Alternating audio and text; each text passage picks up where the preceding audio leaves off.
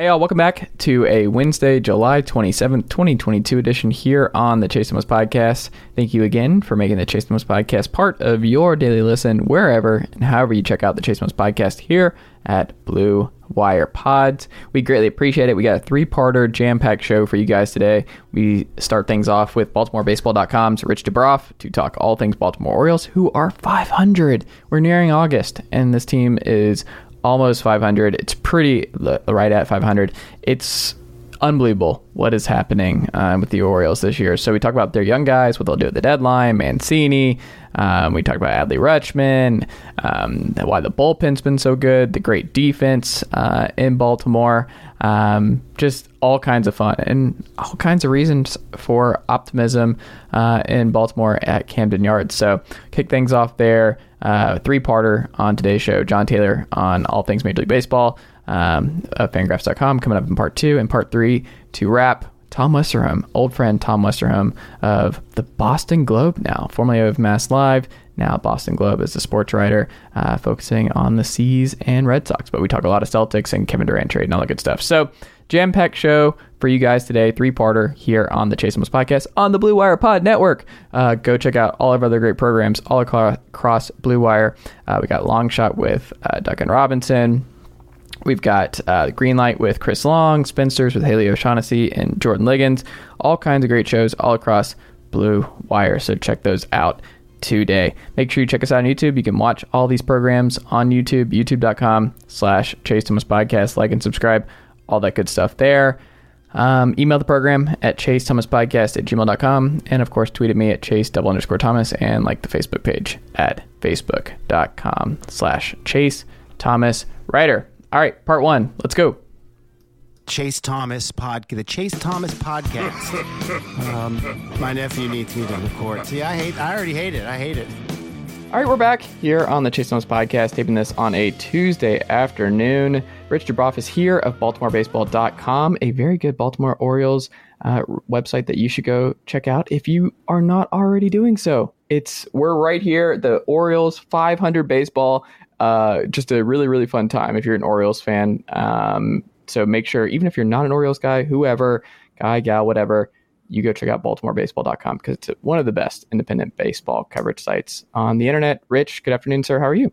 I'm great, Chase. How are you doing? Not too bad. Not too bad. Just read your piece on the 4-run fifth for the O's to get them back to 500. It's pretty wild now, right? Like the Orioles are 500. Even just the biggest Baltimore optimist probably would not have seen this coming at, we're nearing August now and they're playing 500 baseball. No, they wouldn't. I thought that realistically they were going to lose just under 100 games, and that if things went really, really well, they could lose only 90. So the idea that they would be 500, 96 games into the season would be is unfathomable to me. But it's been a very, very enjoyable season to cover. The story is so interesting. The players are interesting, and it's so unexpected. Who's the most integral part of this team? Who do you think it is? Well, I think that there are a lot of important players on any championship team, on any good team. Mm-hmm. There's not just one good player. I think the defense has been so much better than it was last year. The bullpen has been incredible, so much better than it was last year. Starting pitching has been better, and adding Adley, Rutschman behind the plate has really helped the team immeasurably, and has helped not only offensively but especially defensively. And he's helped the pitchers out. So that's been a huge difference for him. So when you cite the defense and the bullpen, in terms of the defense, did they make hiring changes this offseason to kind of beef up the defense? What would you lend the improvement there to? Well, Jorge Mateo, who they picked up on waivers last August, and played only a little bit for them last year before he suffered a back injury in September, has been the regular shortstop, and he has been excellent. Balls that were getting up getting through the middle last year aren't. I mean, he's been really good. The outfield defense has been excellent, and Rutschman.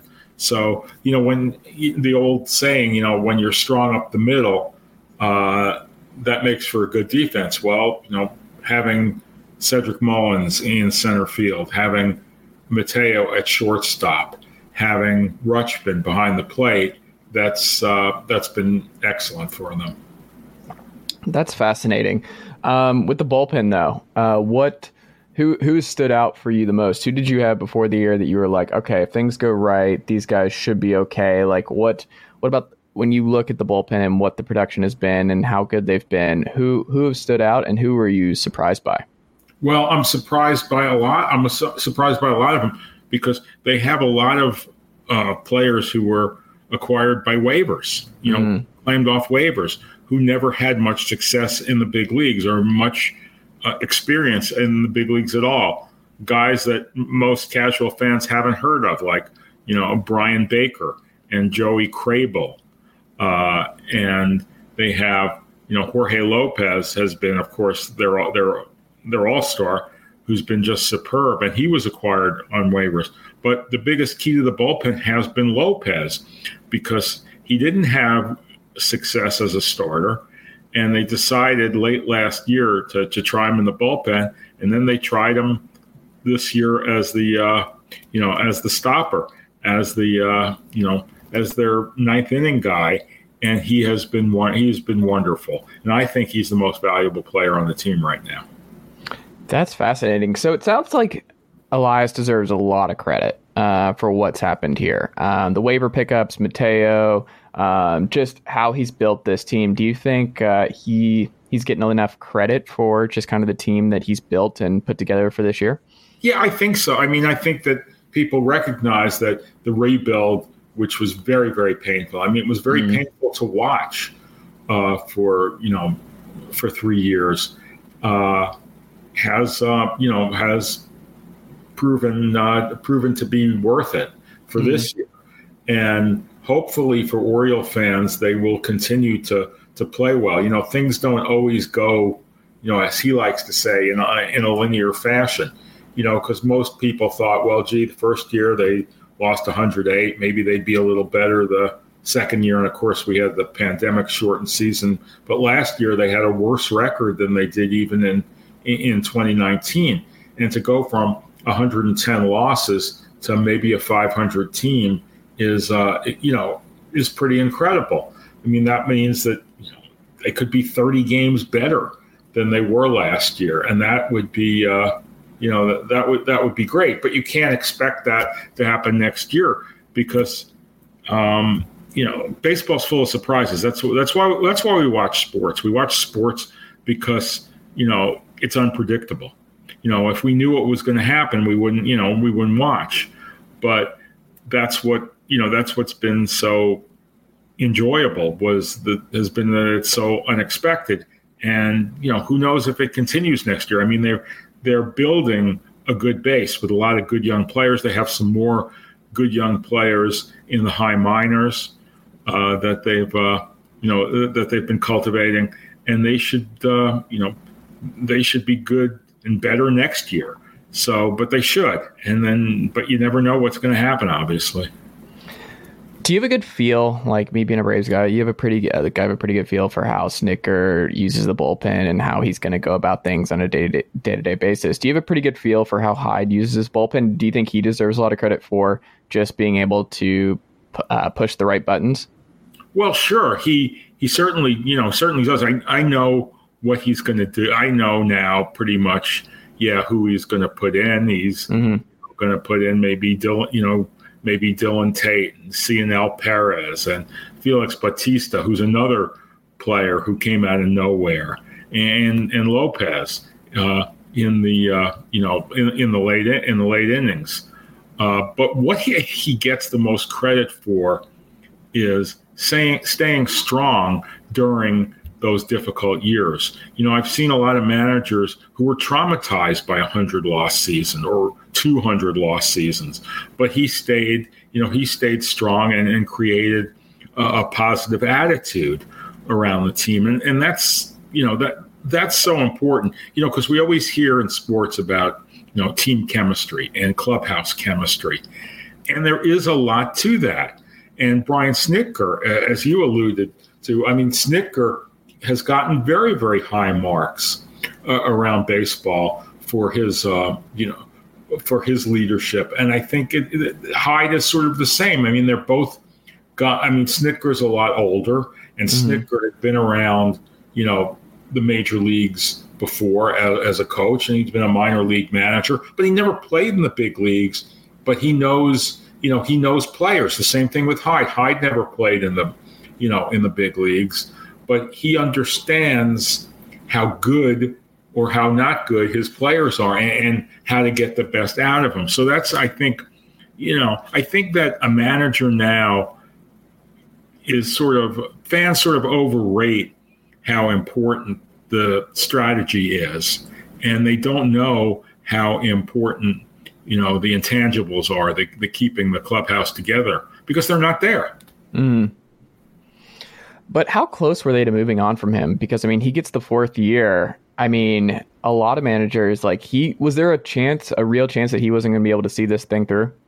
Yeah, you would think, the conventional wisdom, Chase, was when he was hired was that he was a placeholder manager. Mm-hmm. He's just going to be here until they start to get good, and then they'll bring in X. Mm-hmm. In fact, they were talking about, fans sort of connected dots, and they thought that one of their minor league managers, who's moved up in the minors, was being groomed to be the next manager, and that's obviously not the case. Mm-hmm. It's better if you can have a manager grow with the team.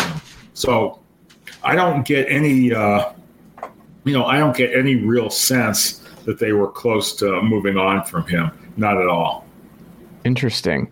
So we've talked about Rutschman a little bit here, but what are your early impressions? Has he been about what you expected? Has it been the defense and the pitch calling that just the way he calls a game is kind of advanced for even what you expected when he got called up? Is the hitting? Because, he's hitting, I think he's got a 115 WRC plus at this point. What about Rutschman has jumped out to you? What have you been surprised by? And what do you think about Adley thus far? What's impressed me is that the balls that got away from Pedro Severino, who was the catcher the last few years, all the wild pitches, they disappear. You don't see very many balls get by Rutschman. Mm. That's, I think, the thing that's that stood out most to me. His offense is a work in progress, and that's, and that's going to take a while. It's going to take a while most times for, good minor league hitters to hit in the major leagues. But the fact that he's made such a smooth adjustment to the majors defensively has been the most impressive thing to me. What do you think most Orioles fans are going to love most about him going forward? Is it his hitting? Is it his defense? What about him and this is obviously it's going to be part of his career. It's just the Matt Wieters comparisons. As someone who's watched them both, what are some subtle differences there? And do you think he seems like someone who could be a bigger player? Because I think now Wieters is underrated by a lot of folks. I think at this point, people undervalue what he contributed and just how good of a player he was for a really long time. With those comparisons pop up, and when fans start forecasting what he can be as a player, where do you fall on that? Well, I was always a Wieters booster, and I thought that he was treated unfairly a lot of times for fans because he was hyped going in, and he was a very good player. He wasn't an outstanding catcher, but I think he doesn't get enough credit for how he nursed the 2012 pitching staff, which was basically a bunch of, underachieving pitchers to a wild card, and then into the divisional series. So I think Matt Wieters was a very, very good catcher. I think Rutschman should be better. I think he's better defensively. He's a better athlete. He's fat. He's faster. He's more agile than Matt was, and he gets to those balls that that are off the plate. And he looks like a good pitch framer. Offensively, let's talk again in a year or two and see how far Adley's come. Who's next? Who's next in the docket? Who's the next prospect that Orioles fans are going to be excited about getting called up? Well, they would have been excited about Grayson Rodriguez, but he has a lat injury and may not pitch again this season. DL Hall, who was the number 1 draft pick in 2017, has also been hampered by injuries. He should be coming up soon. Kyle Stowers, an outfielder who got a few games in June, should be coming up. And then next year they have 2 really good young infielders, I think, Gunnar Henderson and Jordan Westberg. Westberg could play second. He could play third. Henderson could play short. He could play third. The Orioles are doing an interesting thing with them in the minor leagues, is exposing them to different positions. Westberg playing second, short, and third, and Henderson playing short and third. So I think for right now, those would be those 4 would be the top prospects who fans will see next. Or I guess 5. I guess that's 5. There you go. Were you surprised with the Jackson Holiday pick?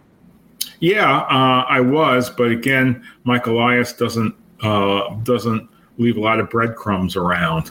I thought, it's funny. The betting sites had Brooks Lee as the Cal Poly kid, the guy who was going to be picked first, and then Drew Jones second, and then they ended up picking Holiday. I was kind of thinking that they were going to pick Drew Jones. A lot of people thought that Termarr Johnson and Holiday was always there, but nobody really thought that was going to be the case. So that's it's certainly an interesting pick. What are you most fascinated by him? Where do you think he falls in this future? Like when you look at, because this is another part of it, it's just like when you're doing this rebuild and you're thinking about who's in the minors and who's coming up and who we already have in there, like, is there a potential block there? Because, I mean, the Braves ran into that with Drew Waters, where there was eventually, it was just like, there's nowhere for you to go. And we have to move on when Michael Harris pops the way he does and just they're in a win now situation. It's just, we got to move on because you're kind of blocked. Is that coming up for any position grouping in the not too distant future? Well, they have a lot of infielders. They have a lot of outfielders, but I think what they're going to do is, try and package some of the surplus to try and get some additional starting pitching because they haven't drafted pitching high other than Rodriguez and Hall. They don't have a lot of great, pitching prospects. So I think that's what they'll do. They'll be very aggressive in trying to trade for pitching. Is there a name right now? Is there someone who makes the most sense to you? And when you say trade for pitching, do you think that's a winter thing? They address that this offseason, or do you think this is a deadline thing? I think it's more of a winter thing.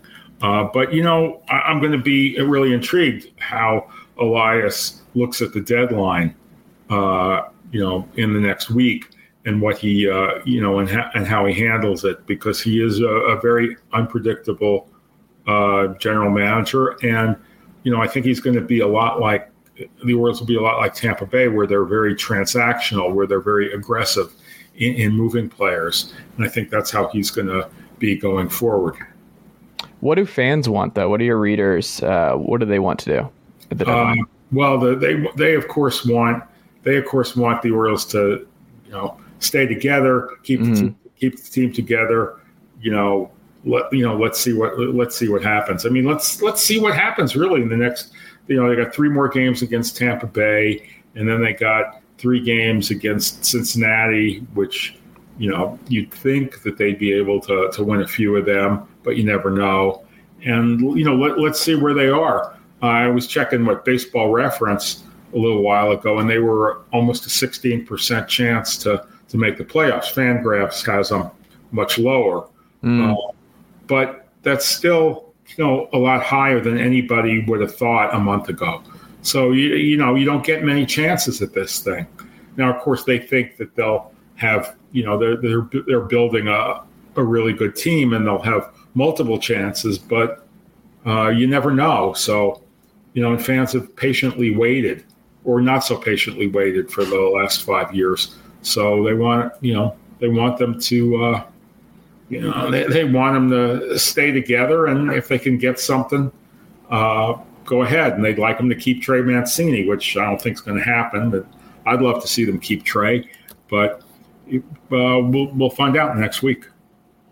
It's interesting. So you think Mancini, there's a more than 50% chance that he is not an Oriole after the trade deadline? Yeah, and I've always been in favor of them extending him, because I think he gives them lots of, I think he's the adult in the clubhouse. I think with a young team, you need a mentor. You need guys who have been through difficulty, and he's obviously been through difficulties personally and professionally. And I'd like to have him, I think, I would certainly like to see him stay around, but it doesn't look like it's going to happen. That's interesting, because I wonder, and I would like to get your perspective on this, because for guys like that, where I wonder if they were not at 500 at this point in time, I wonder if Mancini's off the board, where he's like, we have to keep him. We clearly are struggling, that sort of thing. And we have to keep fans happy and keep the faith. So Mancini's here. So you don't think so? You think it doesn't matter? No. I don't think Elias looks at what the fans, what the fans want or what they think, because the fans didn't want the fans would have wanted them to go more into the free agents over the last few years, which they didn't. So I think Elias does what he thinks is best. And I mean, I don't know. We got to get going. You said 20 minutes, and we're right. So I have to get to the ballpark. Yeah, absolutely. So can we do one more question? Yeah, absolutely. Absolutely. We'll end on this. The rest of the way, do you think they are a 500 team by the end point of this season? Where do you think the Orioles end up record-wise? Well, seeing as how my prediction never was that they were going to be a 500 team. I mean, why not? I mean, you're a big Braves fan. Yeah. At this point of the season last year, the Braves were sort of where they were, but the American League East is a lot more difficult than the National League East is. So I think it's a very very difficult time. But they've played well. They've played well now for most of the season. Why not? I mean, I certainly think that they're on the same level as maybe Minnesota and Cleveland and Seattle and the Red Sox. But they're going to have to, beat out at least one of those teams to make it to the wild card. There's so many teams that are sort of grouped together now that are, and the Chicago White Sox are still in that mix as well. So it's going to be very, very difficult for them to get in. But if they've played well, this long, well, maybe they can keep it up another 2 months plus.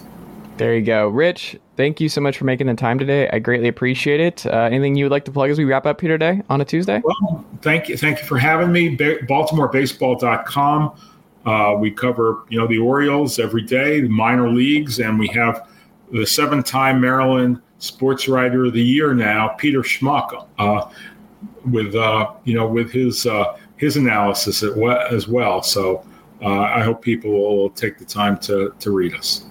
Absolutely. Rich, thank you so much for the time. I greatly appreciate it, and we'll have to check back in again soon. Okay, my pleasure. Thank you.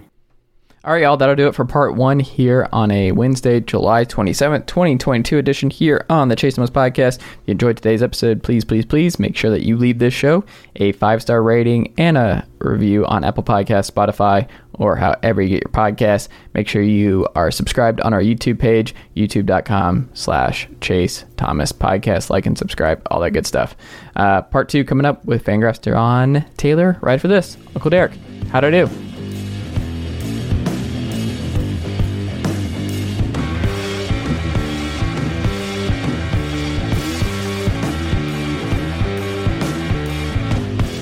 Nicely done, nephew. Chase Thomas Podcast. Hell yeah.